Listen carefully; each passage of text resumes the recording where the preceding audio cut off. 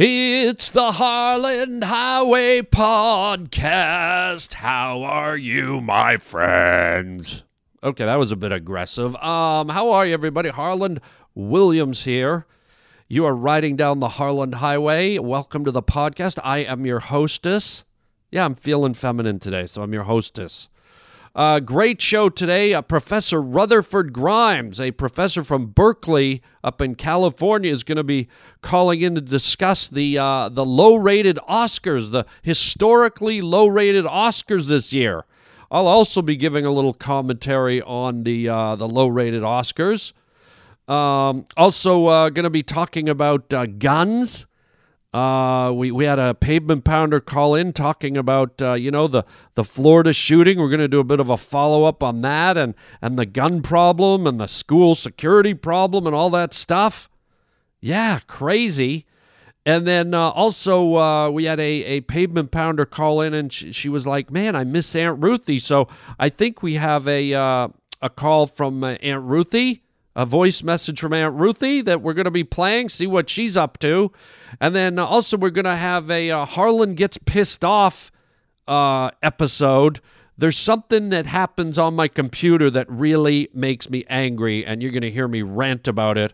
All today on Harland Highway Podcast. This is the Harland Highway.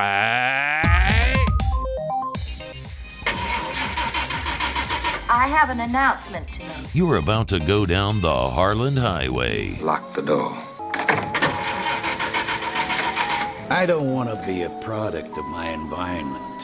Shut up! I want my environment to be a product of me. You're riding down the Harland Highway. So, who do I have to fuck to get off this phone? I can get you off. Maybe, maybe not. Maybe fuck yourself. You're a cantaloupe. All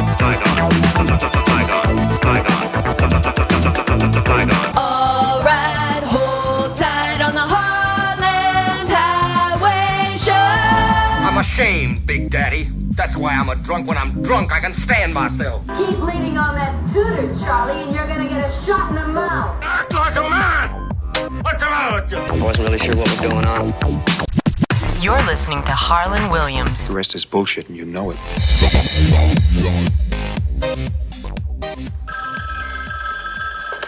Hello? Hello? Dude, you threw what the fuck out the window. I mean, for fuck's sake. Oh my god, you're insane. This is so great. Thank you so much. Later. Well, I threw what the F out the window. Yes, I do that kind of every podcast, but I'm not 100% sure I know what segment you were referring to. So whatever it was, whatever made you laugh, that's fine with me. I don't know what that was in reference to, but that was just one of the many pavement pounders that puts in a phone call to the Harland Highway hotline. And I'll take it, man. I just love it that something that I put on the show made you laugh. So good for you. Thank you. And I'm glad.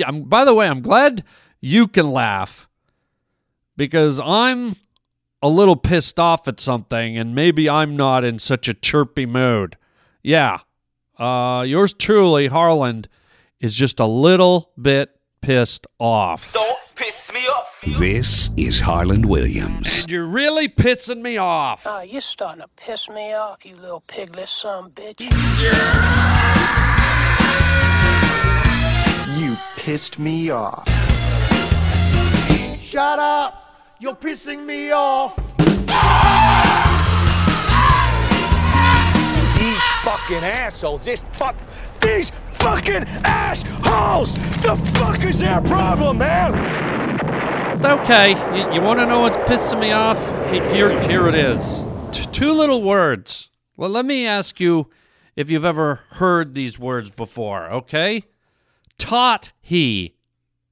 Yeah, have you ever heard those words? T-O-T, that's one word, and then H-E. Taught he. Have you heard them? Have you seen them? Because I've seen them so much I want to scream. I want to smash my computer. You know what tot he is, ladies and nurgle-glurgans? Tot he is supposed to be to the. Okay, that's supposed to be the two words. To, T-O, second word, T-H-E. But somehow when I write on my computer, when I write emails, when I'm writing letters, when I'm doing writing, I don't know what it is. I don't know if my fingers are dyslexic. I don't know if I'm moving too fast, if I'm not thinking right. But I always somehow read back my copy, and instead of saying to the, it says taught he. You see what's happening here? I'm putting the T at the end of to instead of putting the T at the beginning of the.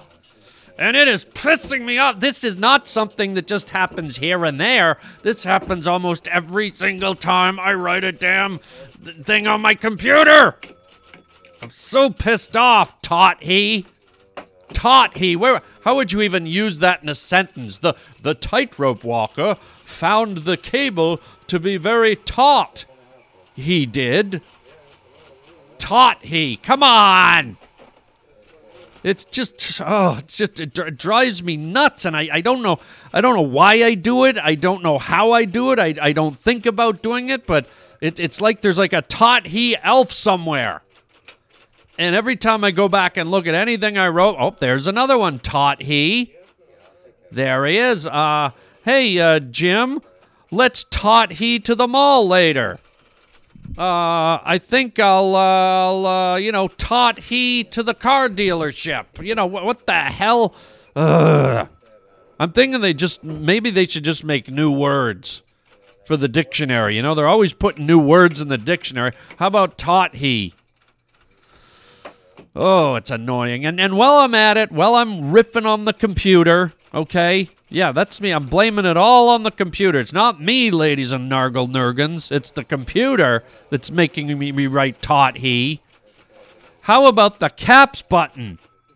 How many times have I written a whole sentence, big, long, important sentence, and I look up at my screen and boom, it's all in caps. And I'm like, oh my God. And then you got to delete it, or you got to do something. You got to highlight it. You got to change it. You got to like, oh my God. Why can't there be a little signal? Here's the next wave in computer genius, okay? Let's have a little button that flashes, or a little noise, ding. So when you are going into capital mode, okay, on your computer, when you're in higher case, there's a little signal, a little warning, because many of us stare down at our keyboard, or we're staring at the wall, or we're trying on a bikini. I don't know what we're doing when we're writing. But a lot of the time, I don't remember, or I've accidentally hit the cap lock button, and all of a sudden, I've written like half of a letter in uppercase capitals. And I'm this close to taught heing my computer to the garbage can. I'm going to taught he the computer into the garbage. Taught he.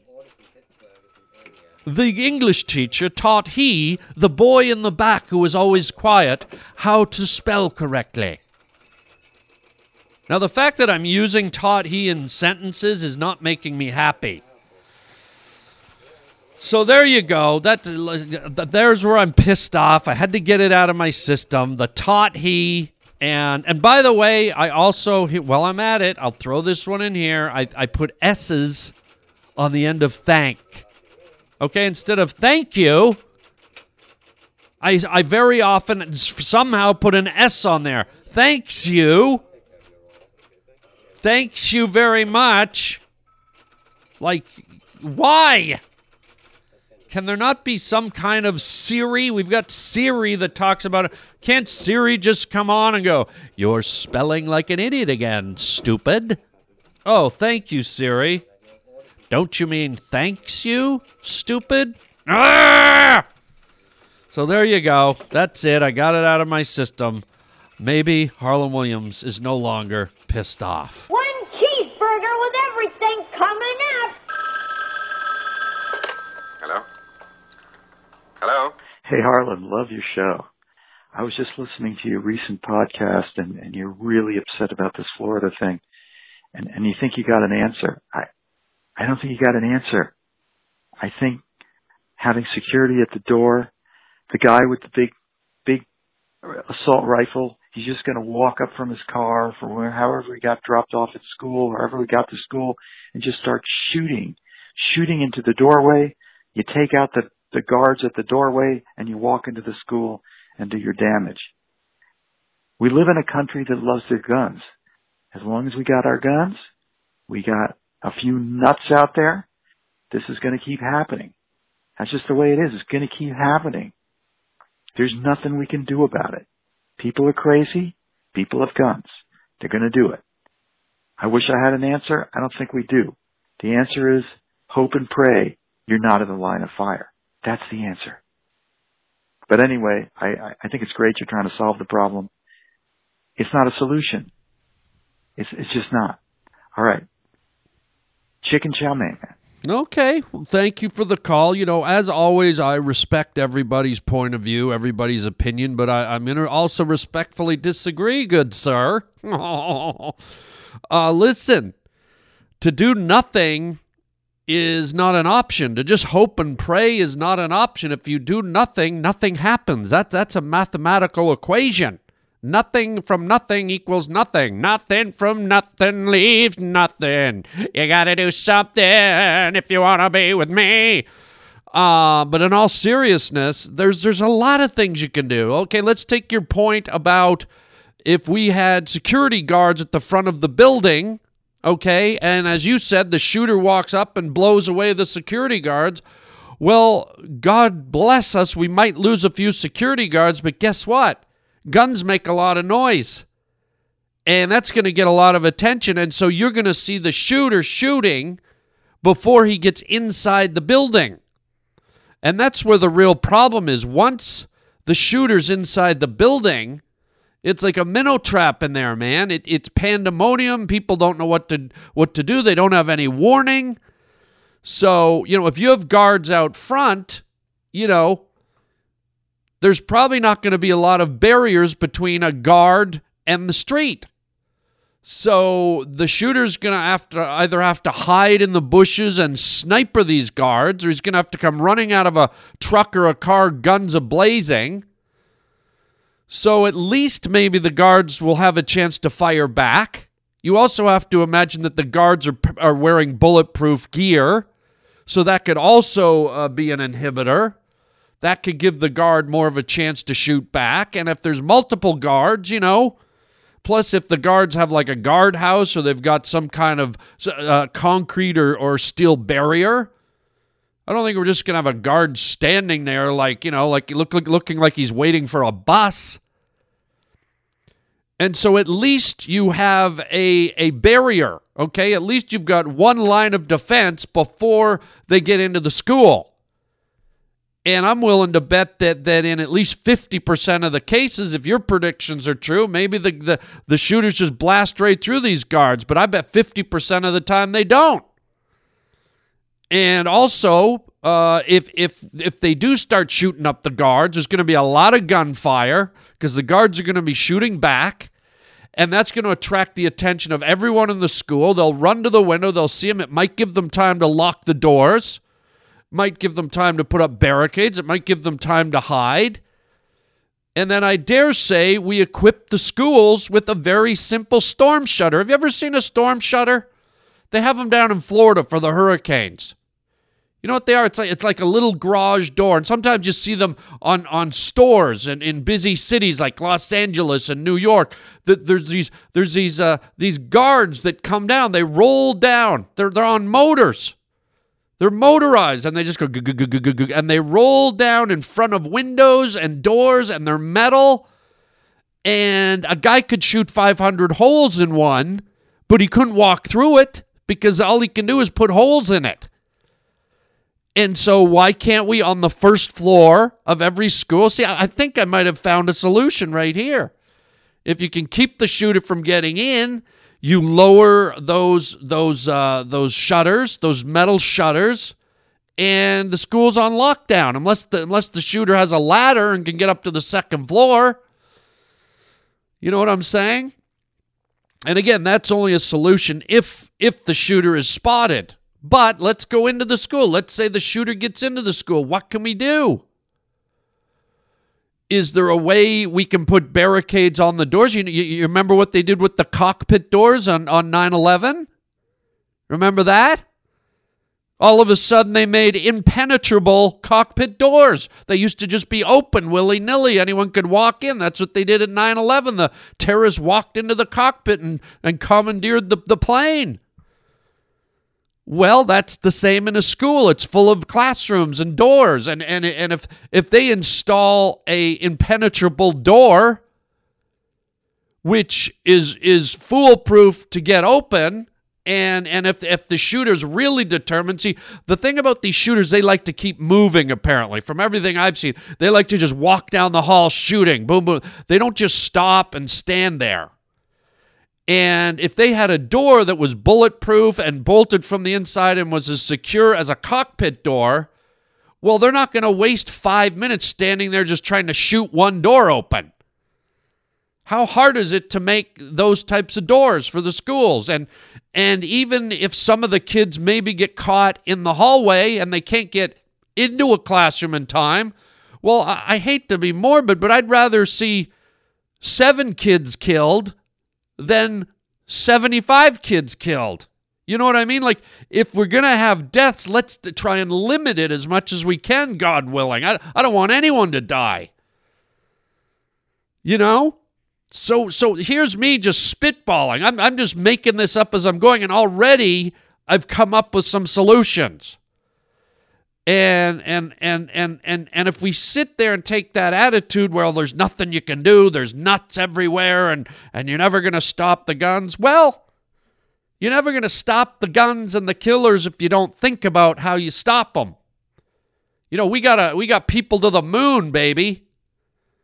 We've cured diseases. We've cured cancer. We've cured all kinds of things. We've created motorcycles and cars and fax machines and cell phones, and you're telling me we can't, the collective human race can't figure a way how to shut down a school or somehow detect a shooter and stop him in his tracks?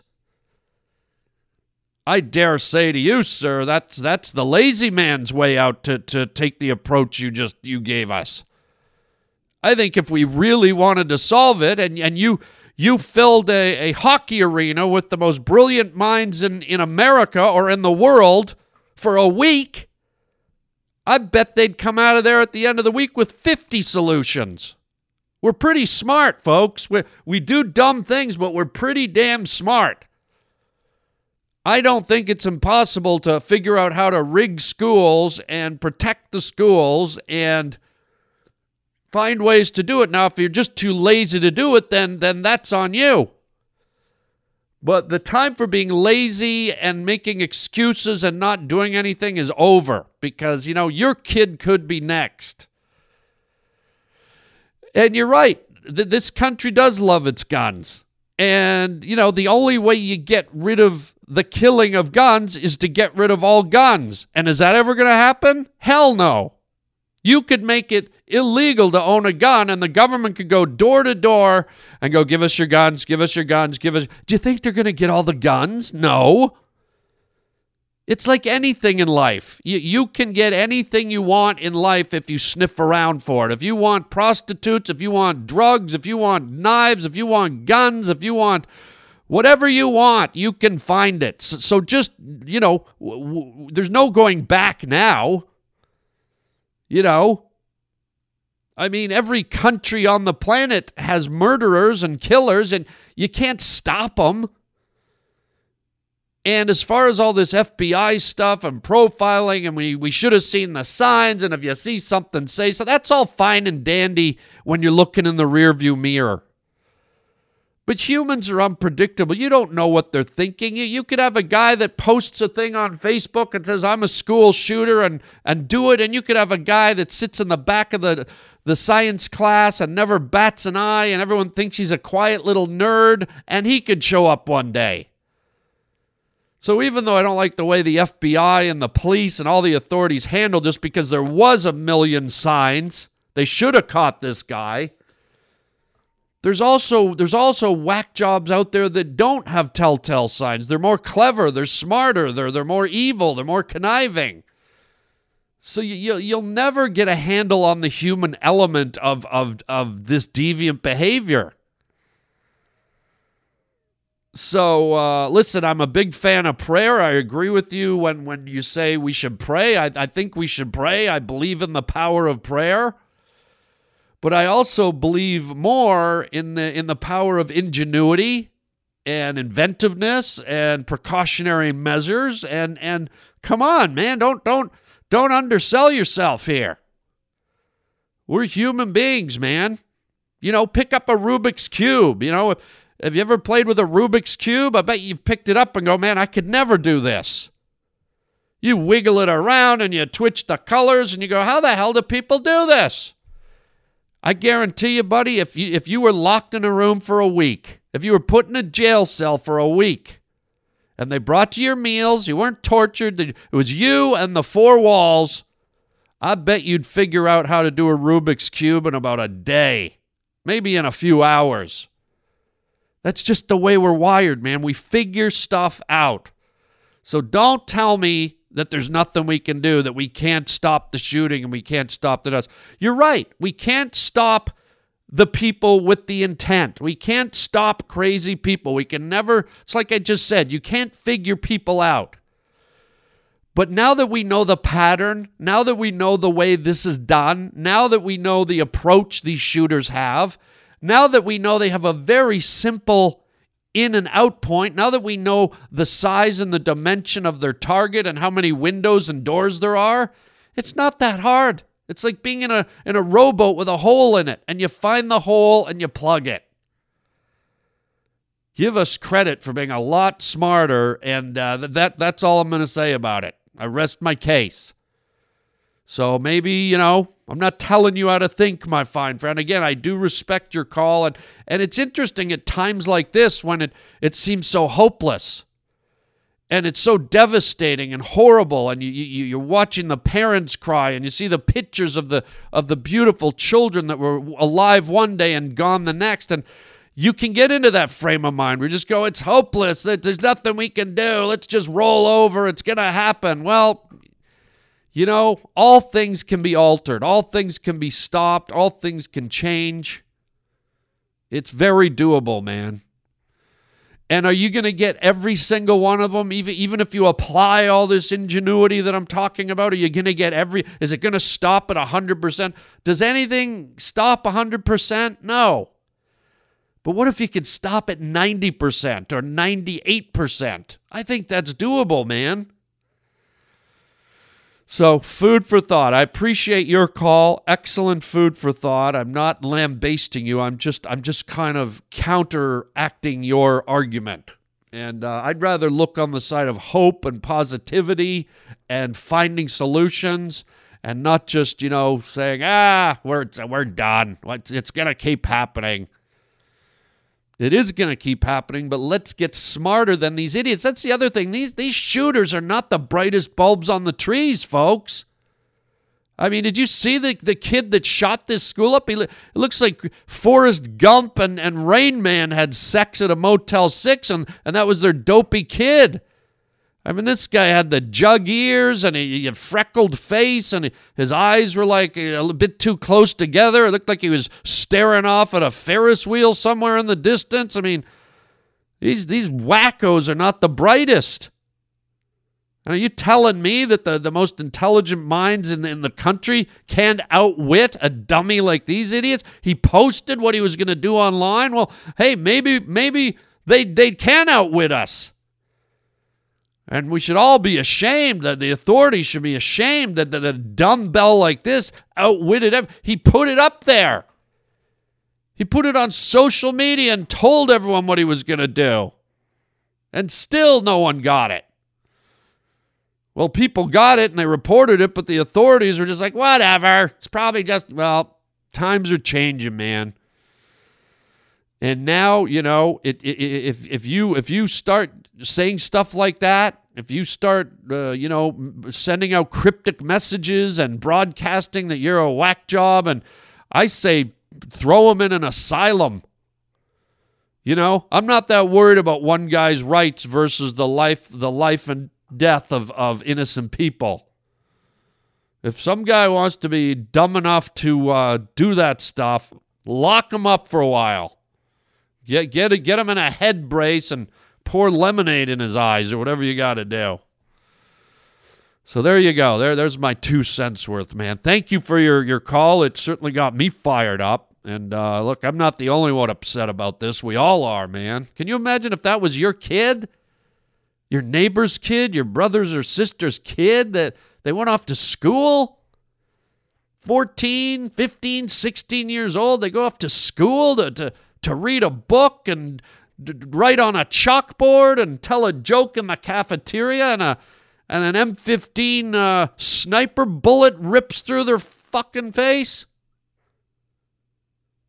And they're just laying on the floor bleeding, and their eye socket's been blasted out, and their rib cage is blown open. Excuse me, this was a school day. What?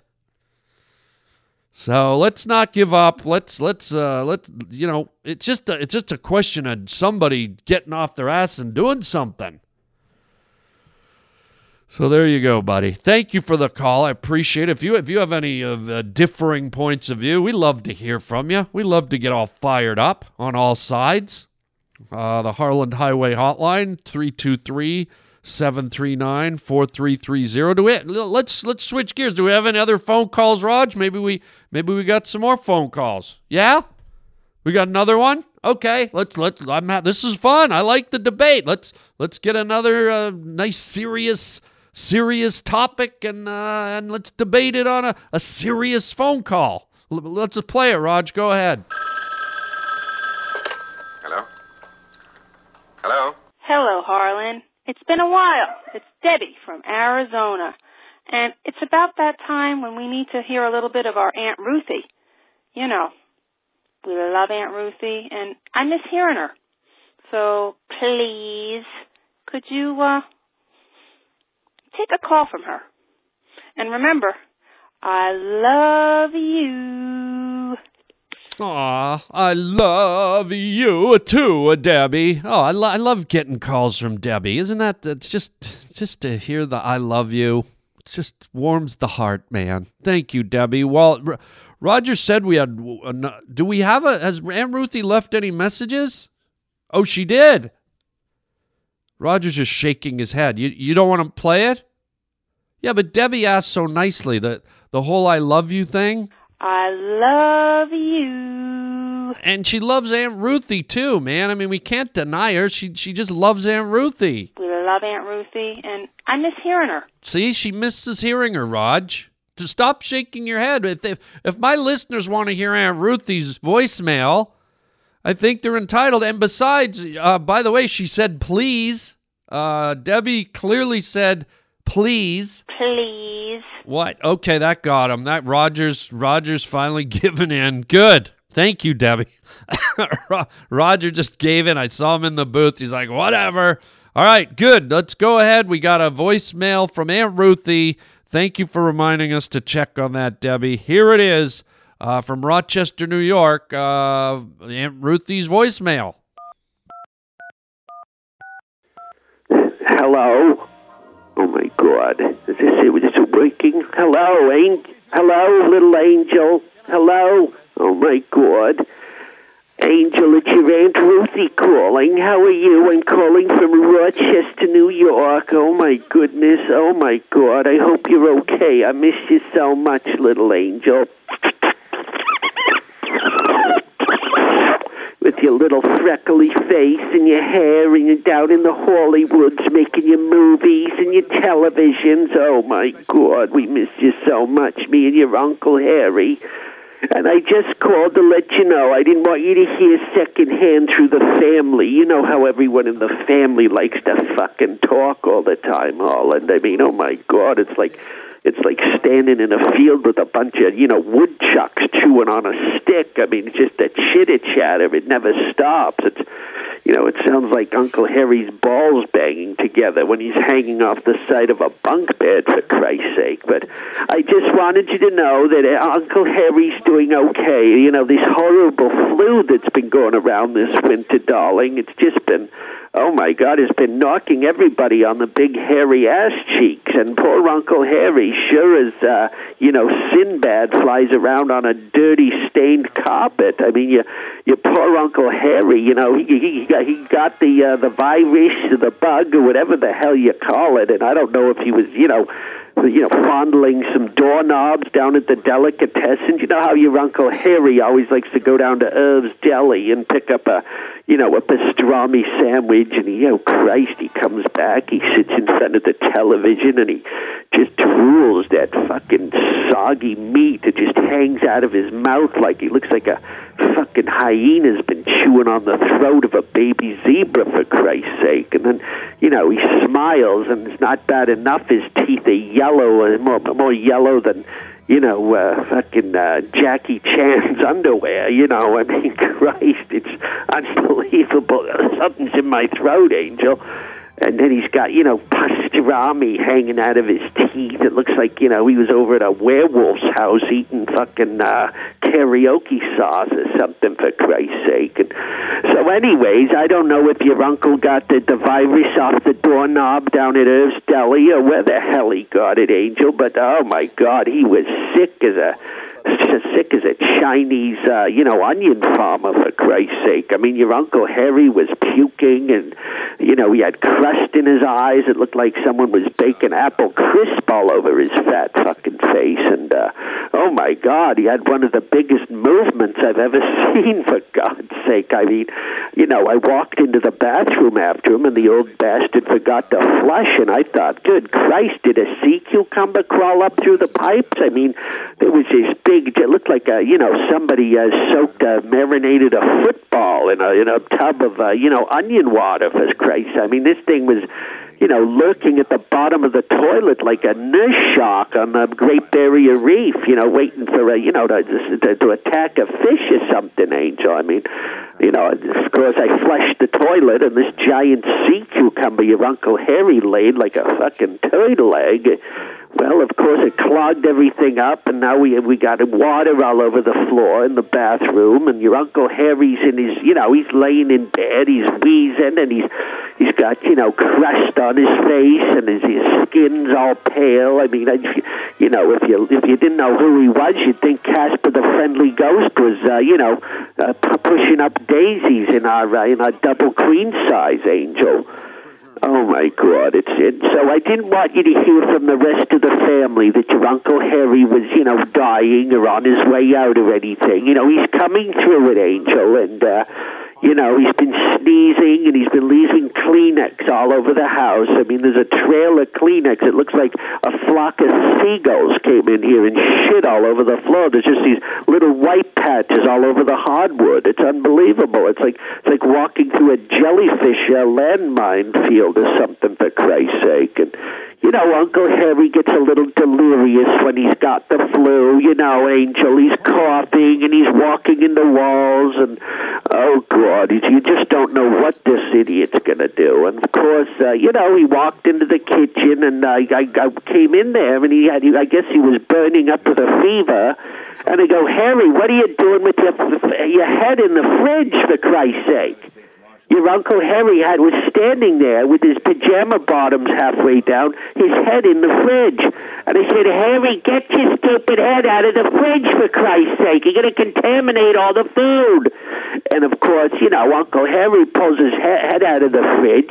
He turns around, and he's got a honey-glazed ham, stuck in his face. I mean, he's infected the food. I had to get the garden hose and wash out the fridge. And while I was at it, I hosed off your Uncle Harry. I mean, the crust on him. He looked like some kind of, a baked apple cobbler, for Christ's sake, your Uncle Harry. And so anyways, Angel, I didn't want... By the way, do you remember when you were a little boy? Oh, my God, it brings tears to my eyes, Angel. Remember when you used to ask your Aunt Ruthie to make you some blueberry cobbler? Remember in the summer you'd spend all day outside playing with your little friends and picking flowers and throwing dog dirt at the other children and whatnot? And then you'd come in and you'd ask your Aunt Ruthie for her famous blueberry crumble. Do you remember that?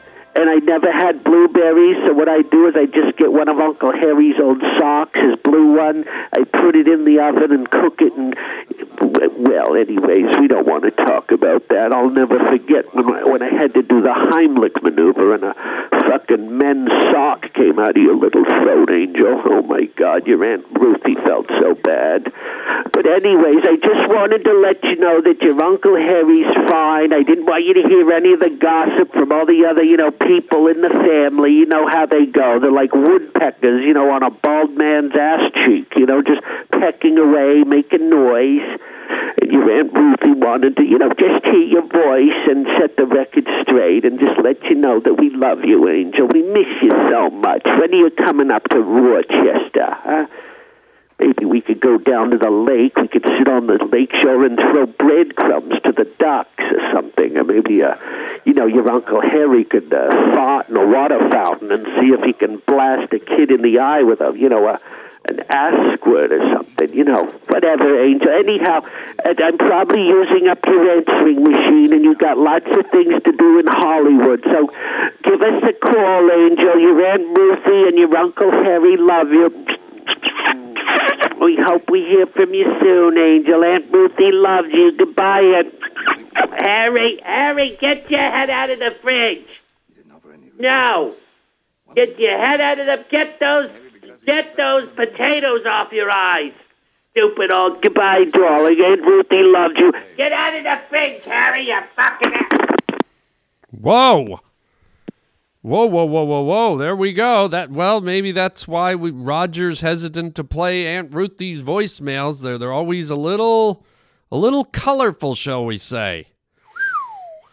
Ruthie has a bit of a mouth on her, but we love her. We she's such a sweet old, always checking in on me, always wondering how I'm doing down here in the Hollywoods, as she puts it. And it's nice to hear. It's nice to hear a family member from back home. Always a treat. Let's switch gears now. Let's move on to something else. And I got to bring it back to the Oscars. Okay, remember last podcast we did the white trash Oscars, and I'm sure they were more entertaining than the real Oscars. And guess what? I kind of called it, man. Right?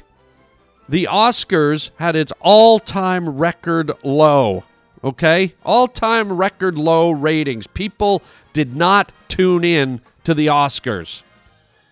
Now, that's not the way it should be. As the Earth's population rises and there's more people on the planet, you'd think more people would put their eyes on the Oscars. Well, guess what?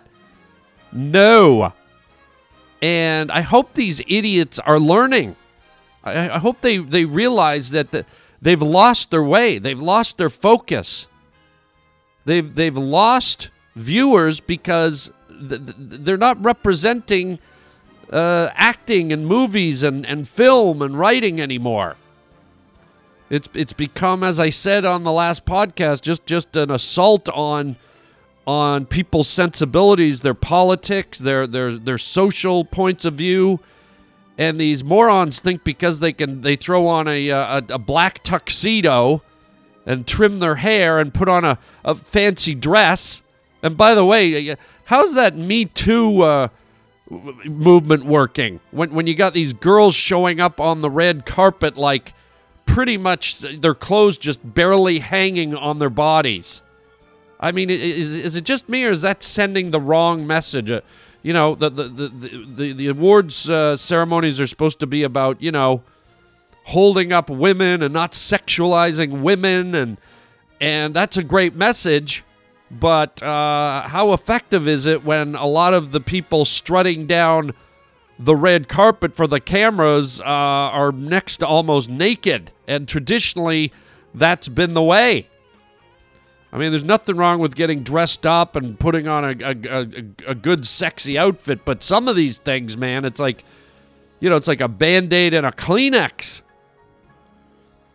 And so there's so much contradiction with a lot of the politics and the social movements that go on with these Hollywood types and these award shows, and I'm just saying, I love the industry. I love movies. I've loved them my whole life. I love all the entertainment industry.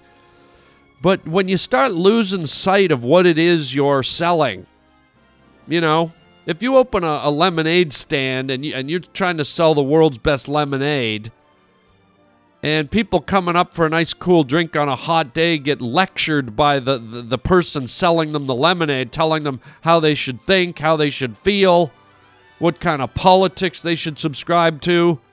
Guess what? You're not going to go to that lemonade stand anymore, because that's not what you wanted to buy. That's not what you showed up for. And these pompous, pretentious morons who claim to be the social and moral barometer of the planet are up there spewing how righteous they are. And meanwhile, most of their movies deal with highly violent subject matter, sex, corruption, evil, murder, guns, shooting, rape, human mutilation. I mean, you name it, man. A lot of these movies that get put out, they're very, very free with using the N-word in them, which I think is just disgusting. And just all kinds of stuff there where it's like, stop preaching to us when you're kind of the fuel for all the crazy stuff that happens in society. You're kind of like, you're making money off the back of all this stuff. So anyways, I'm kind of glad they took a hit, I hate to see the Oscars kind of sink, but in this situation, I do want to see them sink, because I think that's what it takes sometime. It's almost like the schoolyard bully. It's like the bully will just keep pushing his agenda, pushing his way on you until the nerdy kid punches him in the face and drops him to the pavement. And he goes, oh, whoa. And he gets up and runs away, and he rethinks his whole approach to life. He realizes maybe his way wasn't the right way. And I hope the Oscars people go, holy smokes. Do you know, they dropped 20%. Okay? You don't think the sponsors are going to take notice of that? That 20% is huge. Like, in the TV world, like 1%, 2%, 3% is huge. 20%? Uh-huh. So I hope this is like a punch to the gut, a kick to the balls to the Oscars. And they go, you know what? Next year we're going to have a host, and we're going to direct that host, whether it be a man or a woman, and say, no political shit, no social shit. Tell jokes about the industry, tell jokes about acting, just tell jokes that every person sitting at home could laugh at.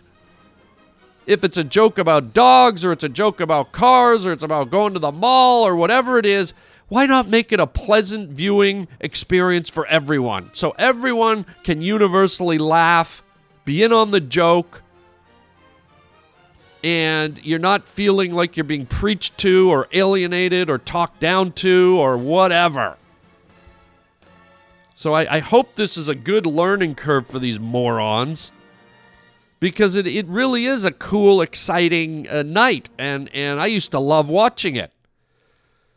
And I think they've also got to rejigger the whole selection process, because they're putting up movies that probably less than 1% of the country are watching.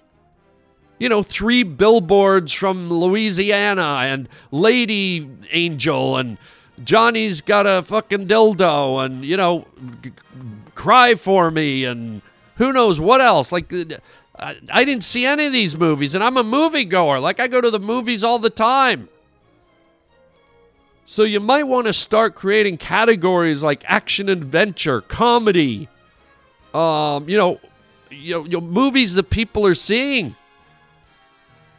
And, best superhero movie. Like, you've got to start creating categories that apply to what the viewing audience is going to. You can't just keep putting these boutique movies up because people can't relate to your show. You're basically saying, hey, here's an award for something none of you have seen.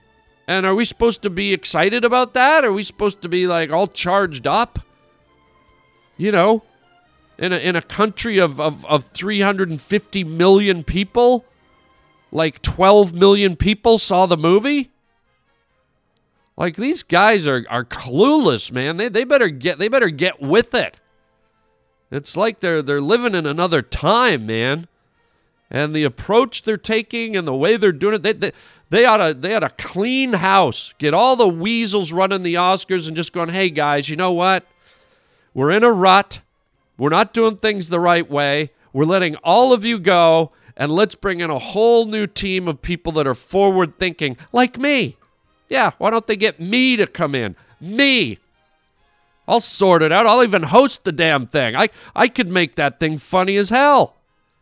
I could make that thing funny. I could make it palatable. I could make it inclusive. I could make it so everyone had a great time and just laughed their butt off and were entertained. Yeah, I may sound a little cocky, but I'll tell you what, I could do better than what they're getting. Now, I don't think they're going to come knocking on my door to do it, but I'm telling you, man, I've hosted some award shows before, and I can do it with my eyes closed. And I can do it well. But these guys, they go for the big hitters, the big A-listers. But just because they're big on the celebrity meter doesn't mean they're great. You know what I mean? It's like find people that are good at the job. Don't find people like Doogie Howser. Didn't that guy host the awards recently? Like, really? Doogie Howser? That's the guy we're going to for he's the funniest, most clever guy in the world? Doogie Howser? Like, good Lord. Like, come on, man. Ay. So there you go. You got what you deserve, Oscars. I hope you learned your lesson and get your ass in gear, you dumbos. Oh, that's what I love about my podcast. I just get to let it fly, man. Just let it all out, baby. But seriously, I want it to be good. I want it to come back, but they've got to modernize it. They got to update it. They got to start including all kinds of movies, the movies that people are going to see. And they should create new fun categories and, like sexiest woman, sexiest man, funniest actor, most dramatic. I don't know. It's not my job to rethink it, but you know what I'm going for here. So there you go. Wake up and smell the bacon, Oscar. Because, in the future, I'm just going to turn on Sesame Street and watch Oscar the Grouch. That's more fun.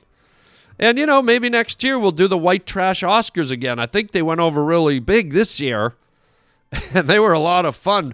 For those of you that liked the white trash Oscars, let me know. Let me know if you want to do that again next year.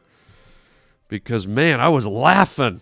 There was some real winners at the Harlan Highway white trash Oscars. Let me know, 323-739-4330. You can let me know if you like the white trash Oscars, or you can let me know about anything, even if you disagree with me.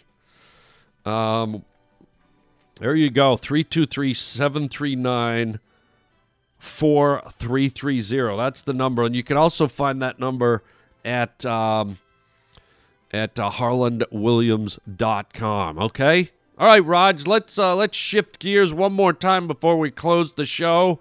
And I want to do what? Who? No way. Oh, Dr. Rutherford Grimes he's calling in? Oh, wow, you heard the bit? Oh, wow, this is interesting. Oh, we love this guy. Dr. Rutherford Grimes is a professor of I guess you'd say sociology, and he's a professor who studies a black culture, black heritage, and just overall culture in North America. And he's up at Berkeley, right? Professor up at Berkeley? Great, let's have him on, man. We're going to patch him through. We always have a very great, stimulating conversation with Dr. Rutherford Grimes. He's very insightful. And you know, I was trying to tap into the sociology and the psychology of the Oscars here, but I think this guy's, I'm just rambling. But Dr. Rutherford Grimes from Berkeley, this guy, I mean, this is a trained specialist. This is a guy with a degree, a diploma. I think if anyone can kind of tell us what this kind of shift is or whatever we're witnessing in people's viewing habits, he can do it. All right, perfect. Let's put him through. Hello, Dr. Grimes. How are you, sir? Hello, Mr. Williams. How are you today? It's great to be talking to you once again, sir. Yes, Professor Grimes. Unbelievable. Thank you for calling us.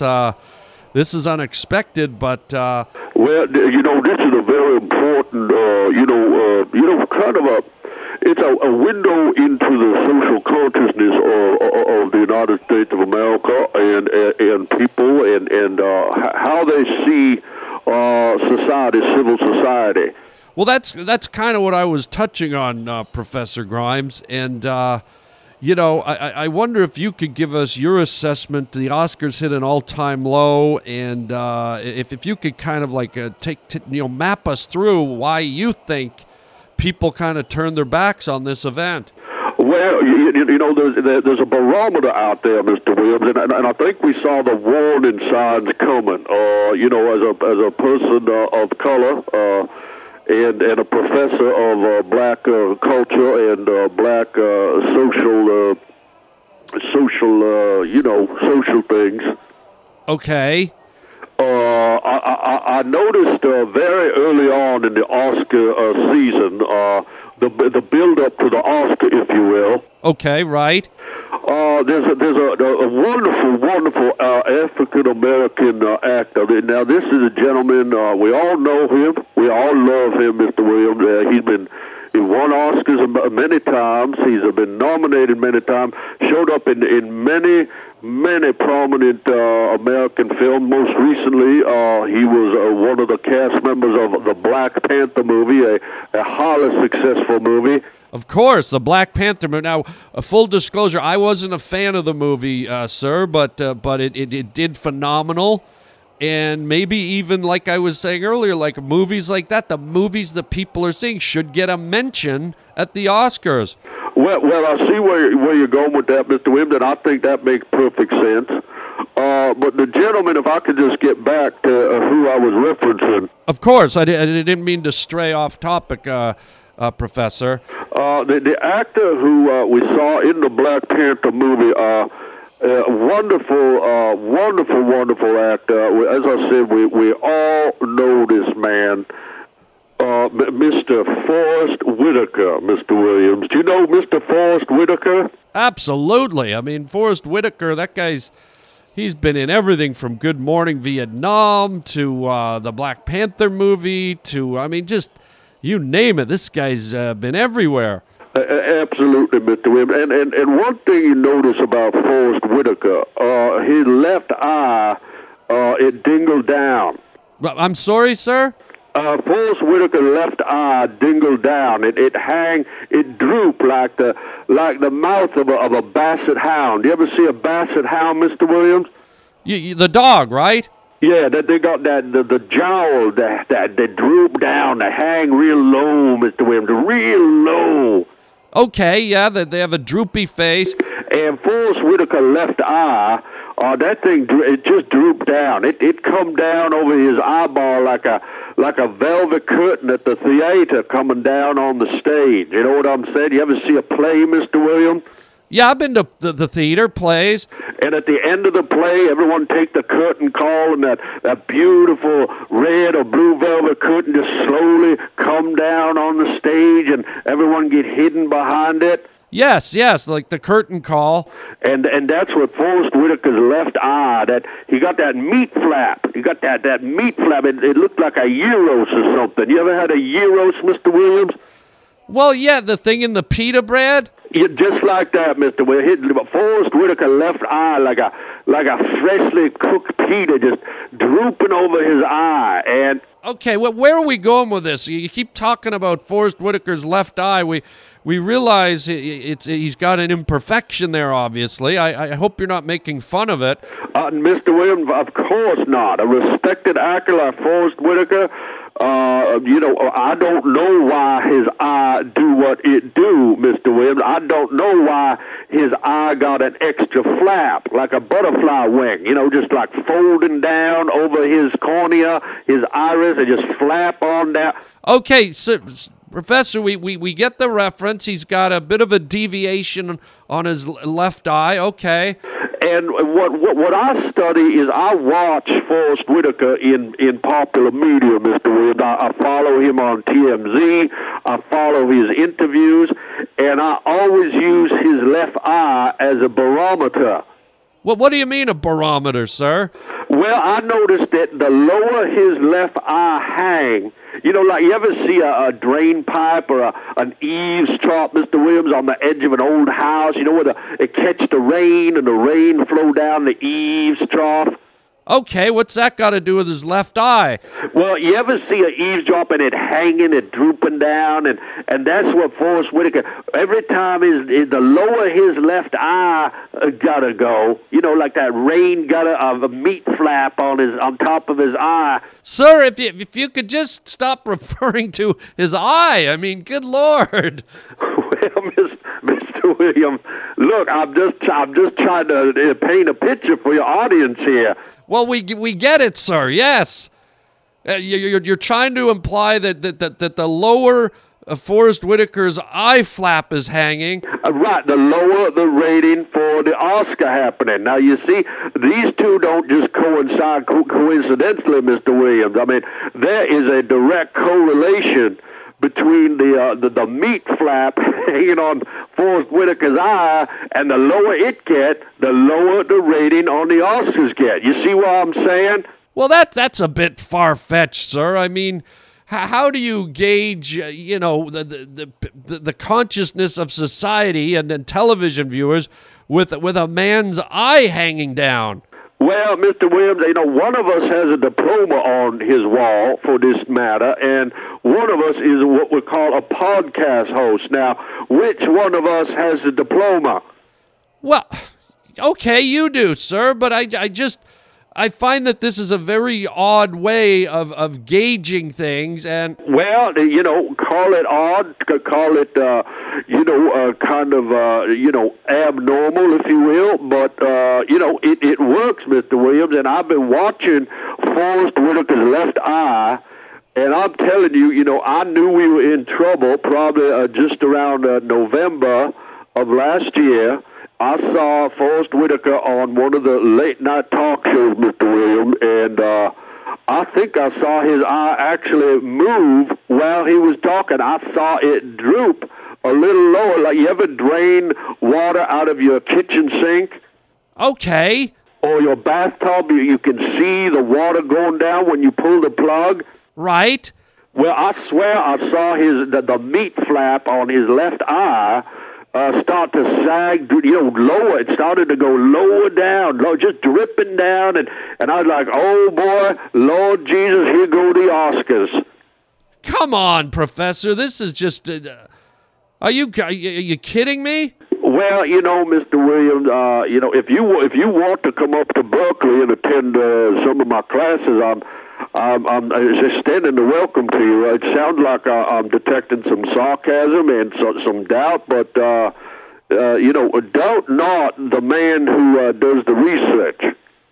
Okay, well, so this is how we do it. This is how from now on we're going to determine television ratings from Forrest Whitaker's left eye. Well, not just television ratings, Mr. Williams. There's a lot we can learn from Forrest Whitaker's left eye. I mean, they got that event down out in Pennsylvania. Remember, they call it Hedgehog Day. No, not Groundhog Day, sir. That's right, the Groundhog Day, and they say that when the groundhog come up out the ground, if you can see its shadow, it's going to be a long, long-ass winter, pardon my French, Mr. Williams. Well, okay, yes.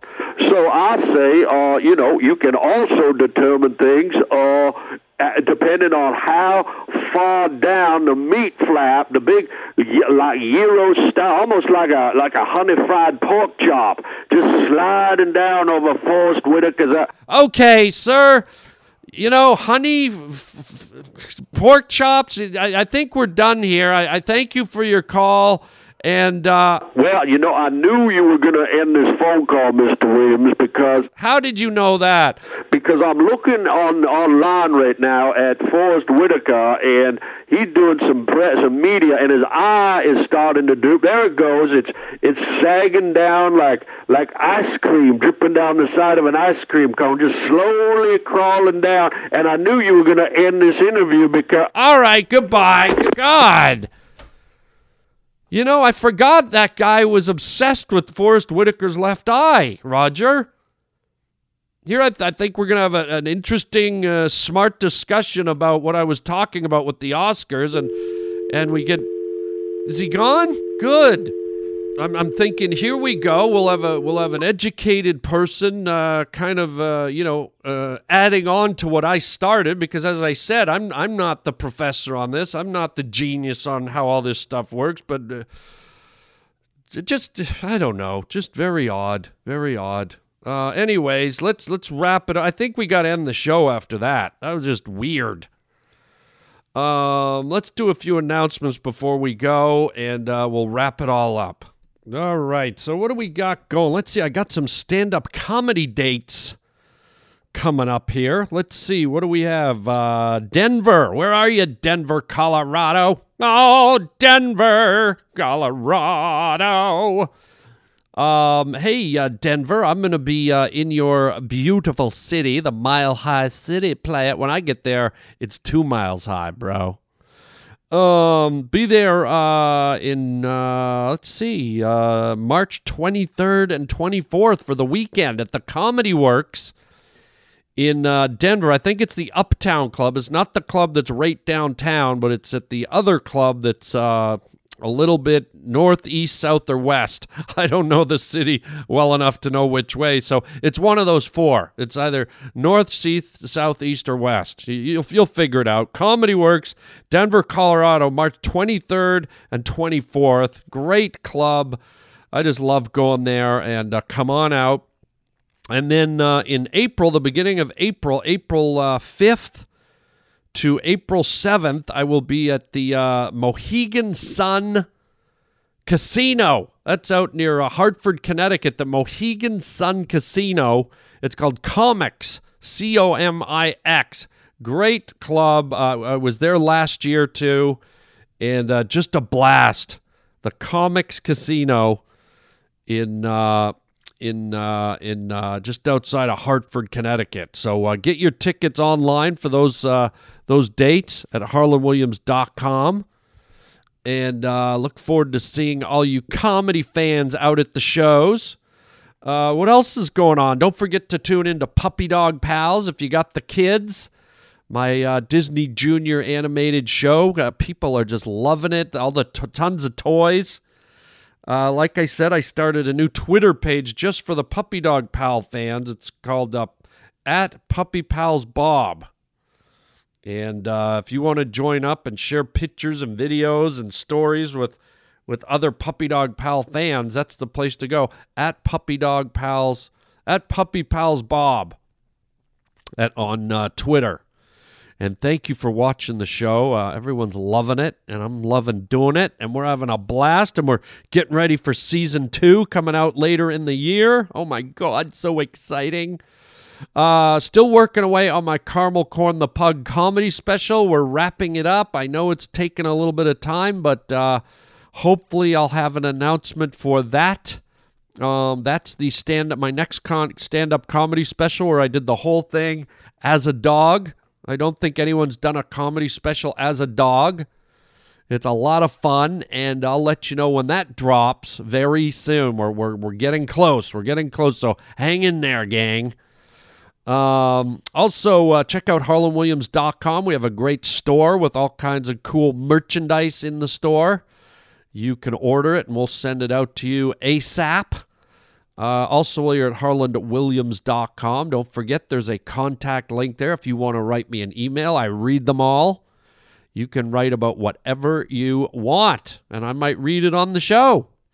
And you can also leave a voicemail at the Harland Highway hotline, and I might play your voicemail, 323-739-4330.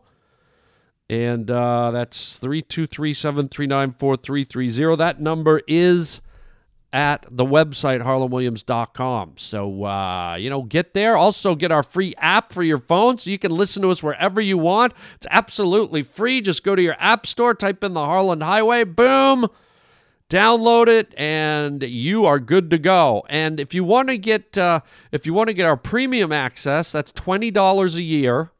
That's a totally different thing. But if you want to hear every single episode of the podcast we've ever done, and we're almost at 1,000, unbelievable, you can become a premium member by joining our premium membership. And also you get special bonus features that I post from time to time.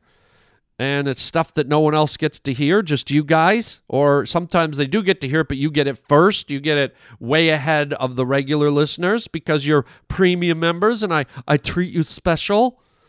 So it's a lot of entertainment for $20. I hope you get on there, and it helps support the podcast. Also, we have a new feature at my web page, HarlanWilliams.com. There's the Harland Highway toll booth, where if you're so inclined to donate a few little shekels to help our overhead here at the podcast, that's awesome. You just click on and you can donate $1. You can donate $1 million, which I encourage. I always encourage $1 million. And yeah, man, you can help out the cause. We appreciate it. Everybody who's donated, thank you so far, and much respect and gratitude. And that's it, man. That's all we got for today. It was a busy show. We had a lot going on. Aunt Ruthie, Professor Rutherford Grimes, gun control. I mean, holy jump in the Oscars. What the hell? So catch us next time. And thank you for being here. And don't forget, I love you. I love you. And chicken chow mein, baby. You know, it sounds like Uncle Harry's balls banging together when he's hanging off the side of a bunk bed, for Christ's sake.